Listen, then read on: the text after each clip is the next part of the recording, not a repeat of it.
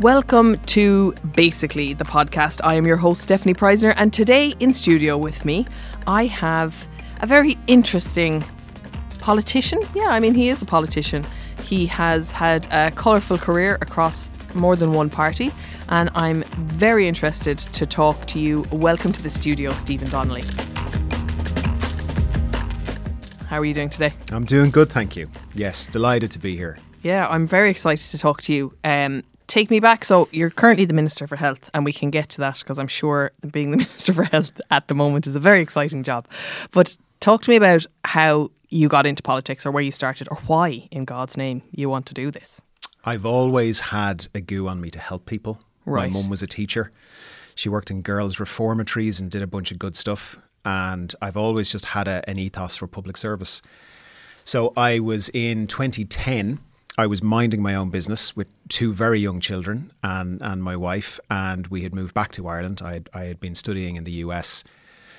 And what were you studying? International development. Oh, cool. So how do you work with the IMF or the World Bank or governments in really poor countries to help people who are in trouble? So that's what I had done, and I was minding my own business. I was doing a job I loved, actually in healthcare reform, and then the IMF came to Ireland, and I thought, I'm kind of trained in this stuff. I want to help, so I got involved. And somebody said at a rugby match, "Why don't you run for the Dáil?" And I thought that was bonkers, but I did, and I was elected. And that's so you ran as an independent. Yeah, and was your cause to be like, I'm going to sort out this troika situation, like 2010 now, taking listeners back, we were right in the middle of that recession. Do you some of your listeners may remember now, it's a decade ago, but there was a 6-1 news on RTE. Okay. And it had the three lads had arrived from the IMF and they were walking down Grafton Street, I think it was. Okay. And I just thought, here, you've got to do something. What did you think that meant? Like, what does the IMF coming to a country mean? That's the International Monetary Fund. Yeah, so when the IMF arrives, things have gone badly wrong. Right. And they don't have a really good track record. So they're not coming in to help. They are coming in to help. They're just not always very good at it. Okay.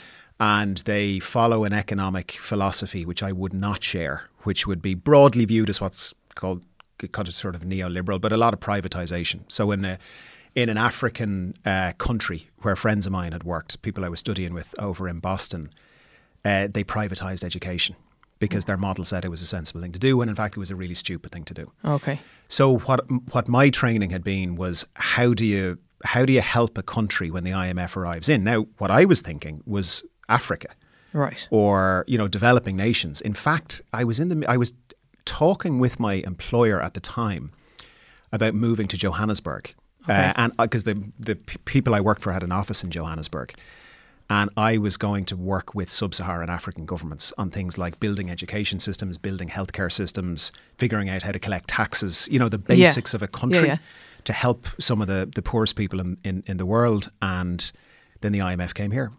And the plan was no more thought out than, I just want to help. So did you go so you ran then in a general election? Yeah. And did you go door to door explaining to people what you were going to do, or how did that work? Kind of. So there was what was your sales pitch? Yeah. So there was one buddy of mine called Jesse, who's the only person I knew who'd ever been in politics. Right. Because I hadn't a clue. I'd never met a politician. I'd never been in a party. I'd never run in an election or canvassed for anybody. Yeah. So me and two mates sat down in a meeting room in London and sort of worked it out from basics. We said, well, they put up posters, don't they? Oh, Jesus, we better do that. Okay, well, then you need a photograph. Well, does anyone know a photographer? Right. We're going to need money. Jesus, how do you raise money? What else do they do? Well, they've leaflets. Jesus, we better go and get some leaflets. So it was really building that it basic. from the ground. Okay. Like out of nothing. And did you expect to get in? How many seats are in your constituency? 5. Okay. And so who kind of is there's always some seats that are kind of... Well, there was a lot of movement at the time. Okay, well, that's helpful. So I got the 5th seat after 3.5 days voting. Oh my God. Or counting rather, by about 100 votes. And see, it's really, I keep saying this to listeners, like 100 votes, like it's so important that you vote. It all matters. Yeah, everyone matters. So I got in touch with a mate of mine called Jesse. He was the only person I knew who'd been in politics. And he had run a city in Ohio for Obama. Okay, cool. right? And so I thought I better talk to Jesse. So we snuck, friends of mine in Washington, D.C. snuck him into the World Bank because they had video conferencing facilities. Well, it was pre-Zoom. Okay, yeah. Pre-Zoom, right? And we had video conferencing facilities in London. So we snuck Jesse in and I said, Jesse, I'm going to run. And Jesse said, Stephen, you have no profile. Nobody knows who you are. You've no organisation. You've no party. You've no manifesto. You've no money. You've no hair. Like, you haven't a hope. Yeah. It can't be done, right? But I bet you that you were like, come on, I'll show you. Well, he showed me. Right. So he took a weekend off and he flew to Dublin. And he came out to Wicklow. And you have some serious friends, man. Jesse's awesome. Yeah, okay. Jesse's awesome. And so Jesse, he had done training for the Obama campaign in how you train normal people like me and everyone who was in the room and turn us into political activists. Okay. And so we had a really embarrassing weekend with Jesse because it's American. So it's all kind of hopey, changey and demonstrative. I'm imagining the King's speech now. Like, what kind of training was he doing? Well, all very kind of, get in touch up with your inner self and be activists and very American. Okay. Which obviously for a bet down Irish Catholic male is hard. Yeah, difficult. But you know what? It worked. And we said, look, if we run the best traditional campaign you could ever run, we will definitely lose. Because you're competing with people who know what they're doing. Yes. So we hadn't a clue what we were doing. So it was a great freedom in another way because we just made it up.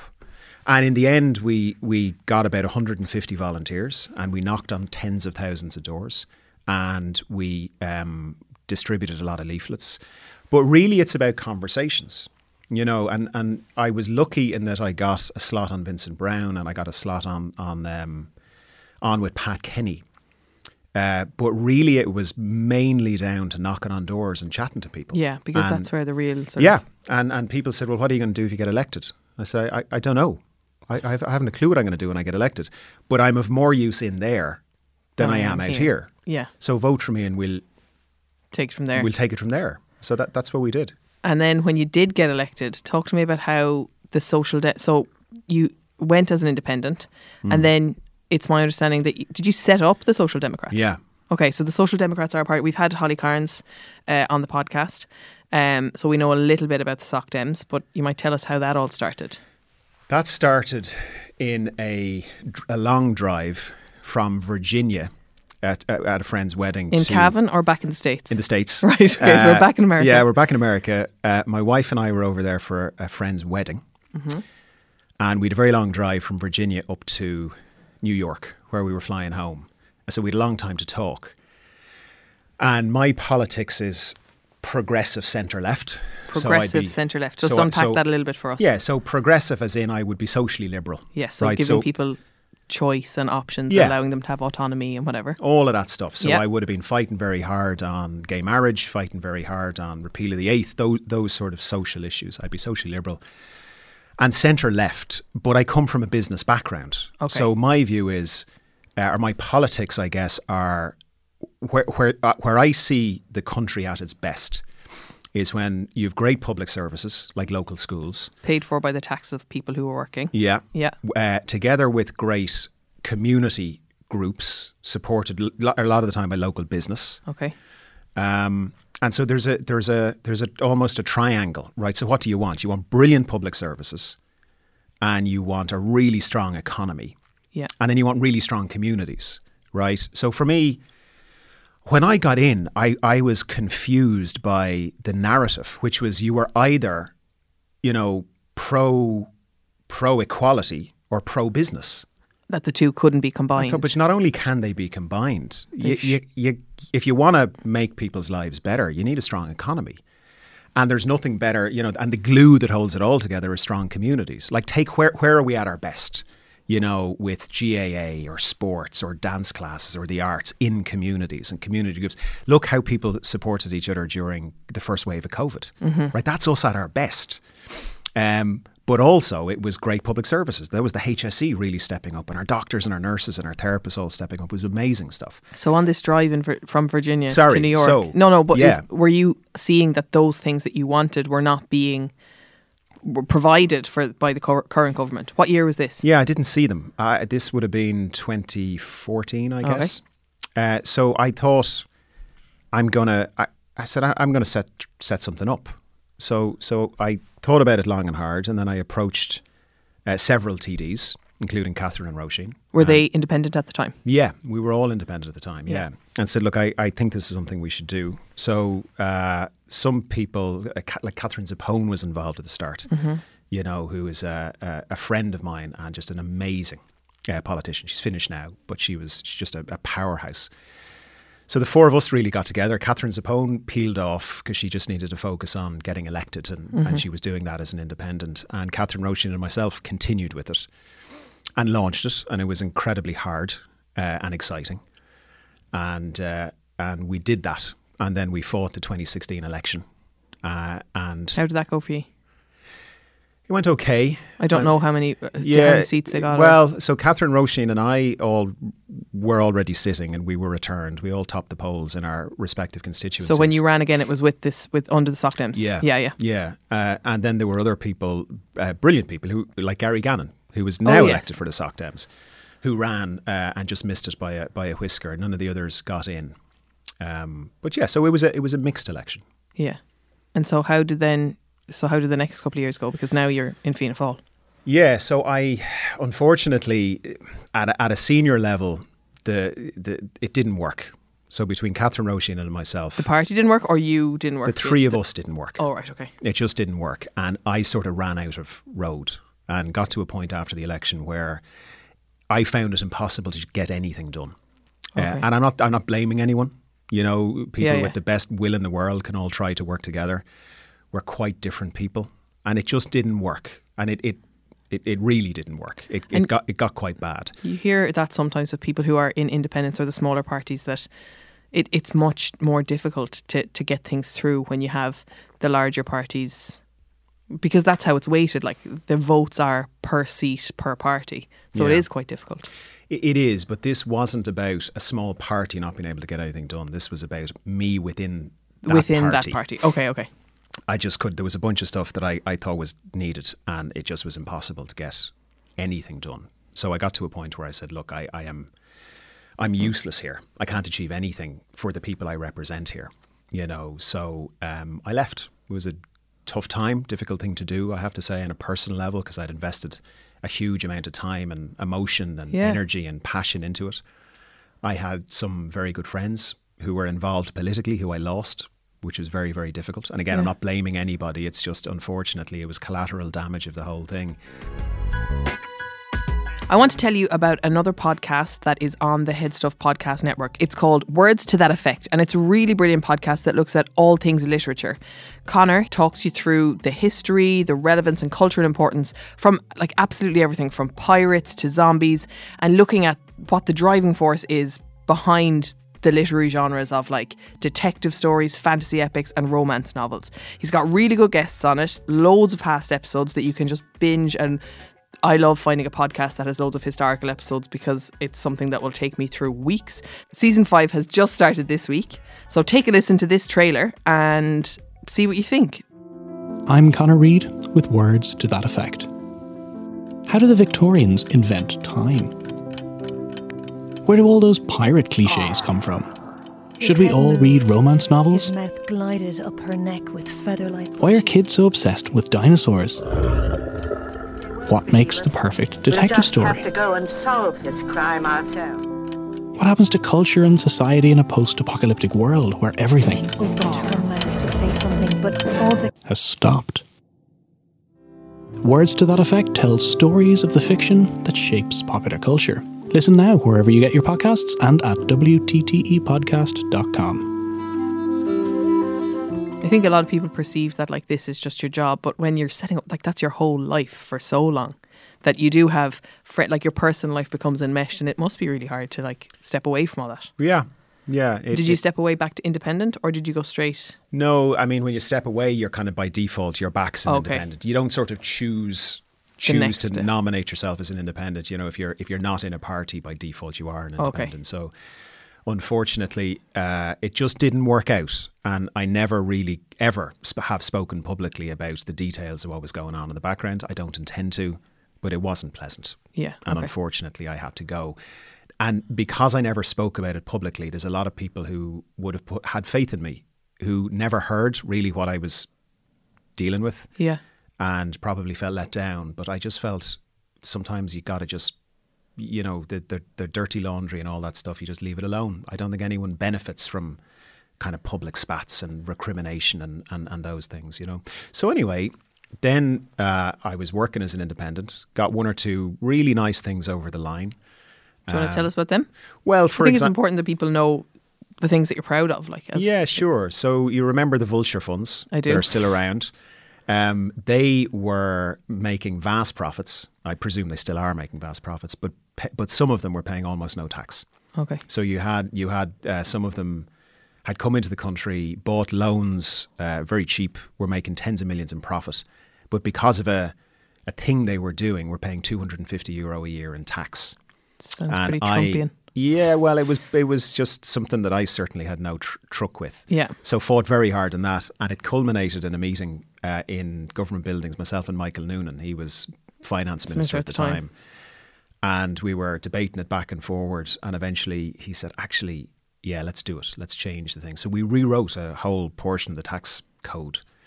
And now they have to pay tax. They do, and my sense is that there'll be several billion euro in additional taxes paid, which sounds like a very dry thing, but I can tell you as Minister for Health, that money translates To into actual doctors real- and nurses Yeah. and healthy children and operations and lives being saved. So yeah, that was pretty cool. And that was an independent. That was Yeah. so you were independent then. And then how did you come to join another party again? Well, And did you pick? Like, do you kind of look at them and go, okay, well, on this trip from Virginia to New York, I identified some things that I need, and this party seems to have them? Or was it more like I can get stuff done if I join this party that has some muscle, and I can affect change by joining them? so what I saw in Fianna Fáil and in the TDs and senators that I knew in the Dáil and in the Seanad was a group of people in a party ultimately with a vision for a fairer Ireland, Yeah. which is what it really boils down to. Is it an Ireland where everyone can grow up with a decent chance at a decent life? And at the moment, we're pretty good in a lot of areas, but there's a lot of areas we're not good in, Like including healthcare. Right? So we have a 2-tier healthcare system. So if you can afford private health insurance and you get sick, chances are you'll get access to really good quality healthcare really quickly.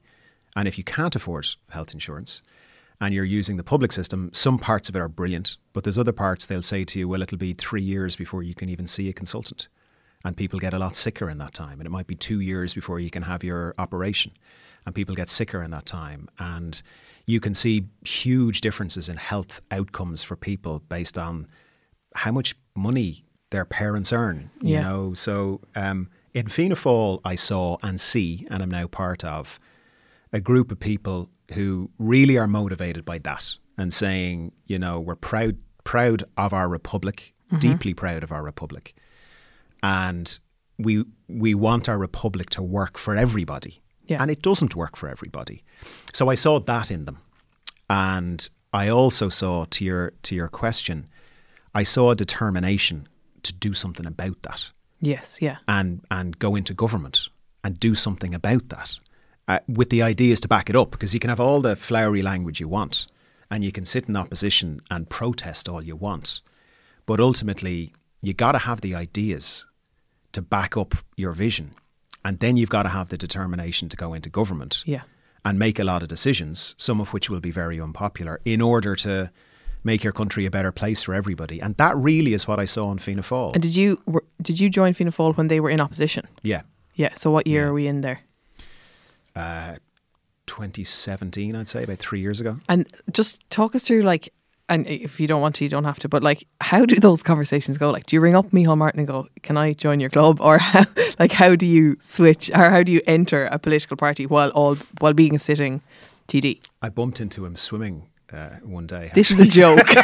You're not serious. No, I did. You bumped into Micheál Martin swimming. So we were in Glenties, which is this political school that you get invited to speak at in Donegal. Oh, okay. And I was out swimming. Okay. And there was someone swimming in the opposite direction. And we were Are we in a actually- pool now, or are we in the No, sea in or the in the sea, lake? Okay. in the sea. So you're in And the we both popped up. And I said, Micheál, we're going to have to stop meeting like this. No, he and I got to talking. So the sea was a joke. No, the sea actually happened. Okay. Yeah. But yeah. that's not where the conversation Yeah. happened. Okay, go on. It's where parts of the conversation happened. But I'd also worked very closely with people like Michael McGrath Okay. and Lisa Chambers and Niall Collins and Sean Fleming and others. And, you know, you're on committee with these people and in the Dáil with these people for years. So you get a sense of you them really and their get to, ethos. Yeah, and- you do. You get a sense of who they are and what they stand for. And I was impressed by what I saw. So I joined, and I remember coming to my first front bench meeting and thinking, I've no idea what this is going to be like. Yeah. Because all you've seen from the outside is the sales brochure. Yeah, really. yeah, of course. You don't really know. And I was so impressed. You know, the instincts at the front bench were always, number one, is this the right thing to do? Yeah. Does this help people? And does it help people who need to be helped? Yeah. And then number two, which I really liked, there was always a test that said, could we stand over this in government? Yes. Okay. Because, you know, I listened to your interview with Micheál Martin, and one of the questions you were asking him was, you know, advice for young people in choosing a party. Yeah. And I was reflecting on your question myself. And I thought the thing I'd add to what he said was, you've got to decide, I think, whether you want to be part of protest, which is perfectly legitimate. Yes. Right? Or part of potentially government. But is that not dependent on what party is in government? Like being an opposition TD. So if you're not in government, so when you joined Fianna Fáil, they were in opposition.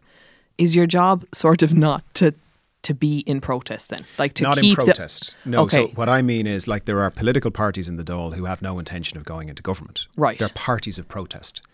There are parties. Is it that they have no intention, or they're just never going to get there? They've no. Well, if you look Like at surely they would want to be in. No. Well, look at the last election. There's a bunch of parties said, no, we're not having anything to do with negotiations for government. We are opting out of the process of even considering being in government.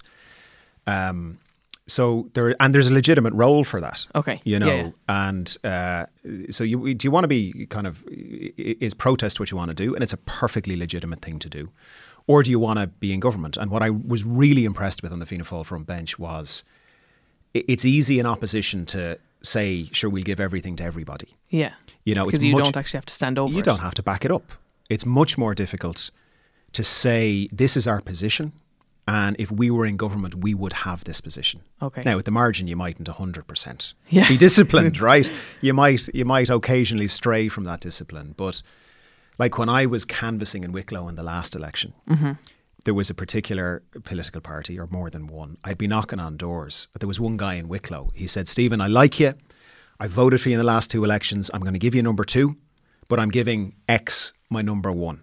Because they were in a different party. And I said, yeah, it's a different party. So why? Why? Grand, but why? And he said, they called to my door and they said they were going to get my 3 kids houses and they were going to get my mortgage paid off for me. And But I sure- said, yeah, but like that's not. I said, how did they say they were going to pay for that? They're going to tax the banks. So there was a particular party going around Wicklow, basically telling everyone they could have a free house, right? Sounds great. It I'd does vote for sound them great. too. Well, I this would. guy did. This guy right. did, and a lot of other people did too. But you see, if that party doesn't get in, they can never be proved. They don't ever have to stand over that. In a way, you Yeah. kind of love that party to get in. Be like, okay, now give me my free house. Well, except that everyone would be in for a bitter disappointment because there's no free houses, right? But that's the only way that people are going to see that these are lies that people are knocking door to door with. Partly, yeah. Or you try and apply a bit of, you got to look at what you're being promised, you know, because politicians and political parties promise all sorts of stuff. And it's just one of the things I really liked about Fianna Fáil was this was a group of people who were very serious about saying, we take our job very seriously. These are our positions, and in government we would do this. And by and large, that held. And then your role now. So do you, when Fianna Fáil got in and you realised that Micheál Martin was going to be Taoiseach and you were going to be in cabinet, do you get to say, can I be the Minister for Health? Do you get to pick, or do you just get handed it?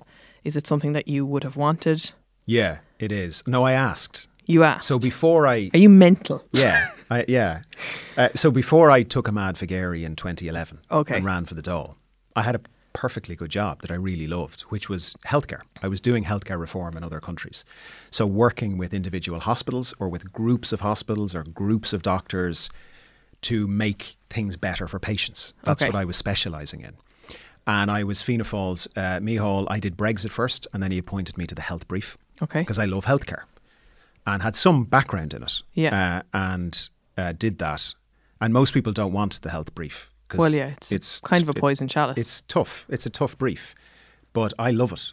And so, yeah, before any government was formed, I did. I said that I would be honoured to be considered. I didn't expect to be considered. Yeah. But I certainly wanted to say I would absolutely love to be the Minister for Health. And is it, were you the spokesperson for health? I was, yeah. Okay, and how is it, so you were, and I'll just kind of explain to the listeners, when you're the spokesperson, that means you're in opposition. So it's kind of like in football where you have to mark someone. So you're the spokesperson for health and you're marking Simon Harris, who's the Minister for Health, and kind of keeping him accountable, giving your 2 cents on what decisions he's making. Now that you are the minister and you are accountable, how does it, does it look easier from the other side? Is it difficult, or how are you finding it? It's well, first of all, it's an honour that is indescribable. I mean, to be getting up every day, to go in to work, to be part of a team that steers our country through COVID and works every day with amazing people all over the country to get sick children healthcare and sick adults healthcare. Like, what an amazing privilege for whatever amount of time it lasts. A pretty stressful privilege, though. It is a really stressful privilege. That's on your shoulders. Yeah, it is. But you know, what a privilege, what an honour to be able to serve your country in that way. Yeah. And to... It certainly does tick that box of you wanting to be of service all your life. Yeah, it really does. And there's the potential to help an awful lot of people. Because ultimately that's all it's about. You know, the only reason I think to be in politics is to help people.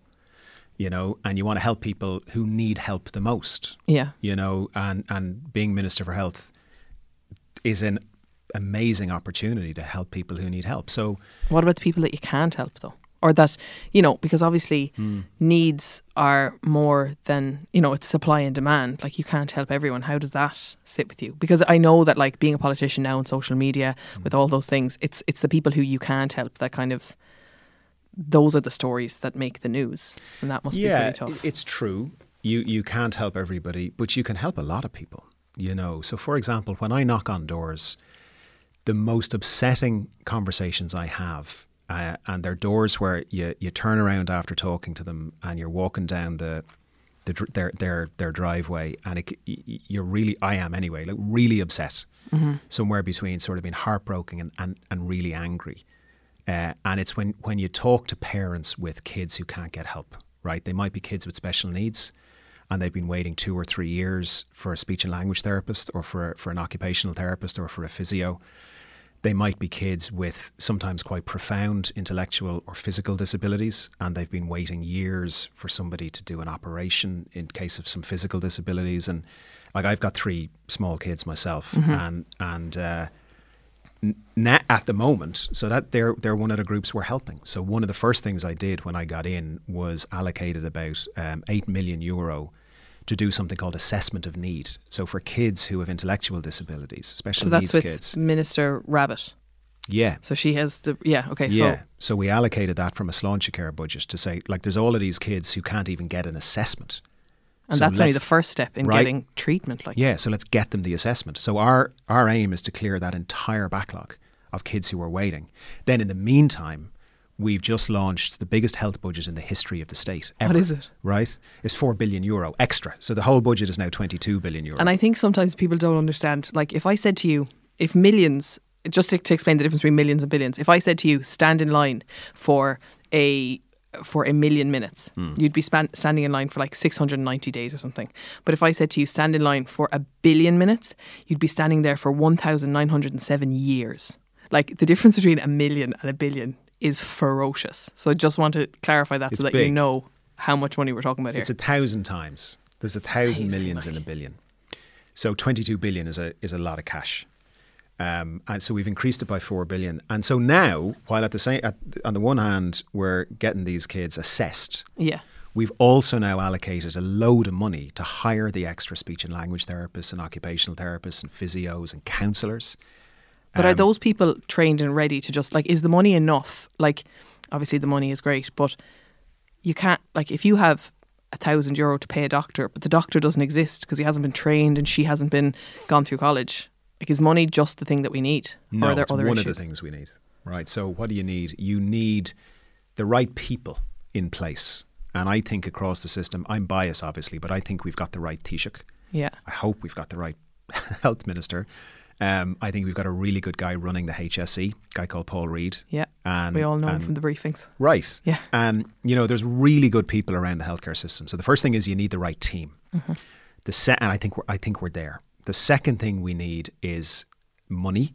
And we've just announced the biggest health budget in history. So we've a good bit of cash now for next year. The next thing you need is a plan. And we have a plan. In fact, we've lots of plans. There's a big plan, which is the, you know, universal healthcare plan. And then there's lots of sectoral plans. So there is a strategy for maternity care, which needs a lot of work. There's a strategy for cancer care. There's a strategy for trauma. There's a strategy for people with dementia. There's a strategy for sick kids. And are there people like overseeing these plans on a monthly basis to make sure they're being... But they never got any money, Okay. right? And so, like, I started life as an engineer. And engineers are about rolling up the sleeves and getting things done. Ultimately, that's what engineers love doing. So my intention as health minister is not to come up with yet another healthcare strategy about how brilliant things could be in 10 years or 20 years. My intention is to say, we have a plan. We know where we're going. We know how many beds we want. We know how many doctors and nurses we need. We know how many therapists we want and how many GPs we need. We know this stuff. Now, there's lots and lots of detailed planning. But broadly, we know what needs to be done. We have a brilliant cancer strategy. We have a brilliant maternity strategy. We have a brilliant ambulance strategy. We have a brilliant dementia strategy. Let's get on and do it. Okay. There's been too much talking about what people are going to do in the future. And let's just get on and do it. And so that's what we're trying to bring now, is to say, so for example, the cancer strategy. Yeah. That was really important, right? Every single family in the country. I hope not, but I imagine most of your listeners will know someone who has or has had cancer, right? There was a brilliant strategy launched in 2017. And up to this year, it was meant to have had about 45 million euro. And it had 5 million euro. In other words, all the work was done to create a great strategy, but there was no money ever given to make it happen. So for next year, I've given it the full amount of money it needs to get it going. So for me, the focus is on, we've got to steer a very careful path through COVID, which is really hard to do. Yeah, because I was just going to say, like, how is that cancer care thing, like, you know, all the screenings and all those cervical check and breast check, they've all been impacted. Does that, like, do those things impact where the money is spent or how that is all going to work? Yeah, it does. So we're having to do a few things at the same time. We have to steer a course through COVID. And try and keep people alive. I mean, ultimately, that's what we're trying to do. And actually, over the weekend, I was looking at the fatality rates in the first wave versus the second wave. And we've had a 94% reduction in fatalities between those two waves. So for every 100 people who died in the first wave, in the equivalent group of 100 people, 94 of them are alive in the second wave. And that's down to the doctors and the nurses and to the nursing homes. Yeah. And to all of those people doing all that incredible work to keep people safe, keep people alive, people wearing face coverings, every one of your listeners, everything they do every day to just help. So we're doing pretty well on COVID at the moment. It's a choppy, but we're doing well. And then at the same time, we're looking at the waiting lists. There's now 700,000 men, women and children waiting for care. So we got to help them, get as many of them. How long do you think it'll take to clear that? It'll take a while. But I've just allocated 340 million euro for next year. That's not enough, but it's as much as the system can handle at any one time. So we're looking at that. And then the third piece, which you referenced, is while all of that is going on, you've actually got to reform the entire healthcare system. The analogy, the way I think about it is the healthcare system is like an aeroplane in midair. It's a really complicated thing. It go in midair, and when you're reforming a healthcare system, when you're making a healthcare system better, you never get to land the plane. You can never turn off the healthcare system. Like the patients are coming in every day. So what you're trying to do is you're trying to upgrade the plane at 30,000 feet. And with COVID, you're trying to upgrade the plane at 30,000 feet. In turbulence. In a hurricane. So that's while trying to keep everyone alive. And how long do you think in ideal, like if you had the budget that you have and the position that you have, how long would you need to be like, okay, I need this long and then it could be reformed? How long is it going to take to fix that plane? So uninterrupted by general elections and no confidence votes. I think if you had 5 years, you could do an awful lot of good. But again, it's not about one person.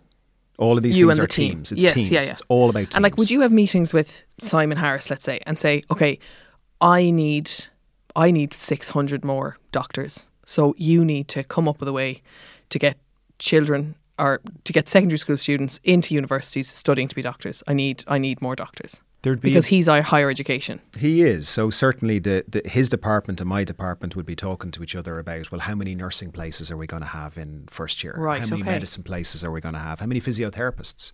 How many healthcare assistants can we train up? You know, how many occupational therapists can we train up? So yeah, those conversations are going on all the time. If you had 5 years, you could do an awful lot. But you can do a lot. Do you have 5 years? I know that Leo and Micheál, obviously general elections aside, but like when the Taoiseach becomes a Taoiseach again and they do that switch after 2.5 years, is there a cabinet reshuffle then? That is in the hands of the party leaders. Oh, right, okay. We'll see where that goes. So who knows? But look, you can do a lot of good in a short period of time. So, for example, one of my priorities is women's healthcare. Okay. Now, I understand I'm a male Minister for Health saying this, but somebody's got to fight for it, and I am. Mm-hmm. So, one in the programme for government, which is the agreed priorities between Fianna Fáil, Fine Gael, and the Greens for government, I fought very hard to have women's healthcare in there as one of the health priorities. So the National Maternity Strategy. So women going to give babies around Ireland right now are having to go and they're served by amazing doctors and midwives, but the conditions are outrageous. They're Dickensian, right? I mean, in Dublin, the 3 maternity hospitals are just not fit for purpose and they're overcrowded and it's not fair on women. My personal view is that if men had babies, they would all look like the Blackrock Clinic or the Starship Enterprise, the hospitals, right? And I think, rightly or wrongly, I believe that women's healthcare generally has been ignored. So already what we've done is we've said, right, well, let's give the National Maternity Strategy the full amount of funding it needs. It's never had it. And now let's work with the Rotunda and with the Coombe and with Holles Street and with the other maternity hospitals around the country and say, well, how can we make the experience for mums and babies better? You know, do you need money to upgrade? Do you need money to add new beds? Do you need money for new treatments? Do you need new diagnostics? How can we make the experience better? And there's some really exciting stuff happening. So one of the things in the maternity strategy is that there's a whole piece of it now will be midwife led, which has never happened before. You know, there was the domino scheme out of the Rotunda, but never at a national level. So I'm now championing that and we're allocating money to actually make that happen. You know, so there's stuff you can do. There's things we're doing now straight away that, please God, will make a big difference to people. So before we finish up, I just want to know what your biggest hope for while you're in the brief is. Like what would you say if you left the brief in however many years and you'd achieved one thing? What would that be? Oh my God, I should probably have an answer at the top of my tongue for that, but it doesn't even have to be a specific thing, but like, what do you want to leave feeling like, yeah, I've done a good job because? I tell you what, so it's not about me and what I achieve, right? I tell you what I think success is. Okay. For me or the government or whoever takes the role after me or whoever it is, right? Success to me is as you grow up, that the outcomes you have in terms of health, how healthy you are, how fit you are, how, you know, engaged in sports or other activities you are, you know, how good your general health is as you grow up, has no connection whatsoever to the amount of money your mum and dad made. That ultimately is success. Because if we do that, then we have created a public healthcare system in this country that treats all of the children equally. We don't have that now. We're quite far from that right now. And if you look at the health outcomes for even young boys and girls in more disadvantaged areas, they do much worse. Mm-hmm. So to me, it doesn't really matter what I achieve in 6 months or a year or 5 years. Total success is that all the children are treated the same and get the same opportunity in terms of health. The day we reach that, we will have created the healthcare system that our republic deserves. That sounds incredible. I really hope that you achieve that. Thank you so much for coming in to talk to us, Minister Stephen Donnelly. Thank you so much for listening to this week's episode of Basically. As ever, if you enjoyed the podcast, please share it with someone that really helps to increase listenership, or you could rate it or review it wherever you're listening to it. I don't think you can rate or review on Spotify, but, tell someone on social media about it. Our music is by Only Ruin. Our graphic design is by Cathal O'Gara. And as ever, we are produced by the Headstuff Podcast Networks at the Podcast Studios. This has been a production of the Headstuff Podcast Network.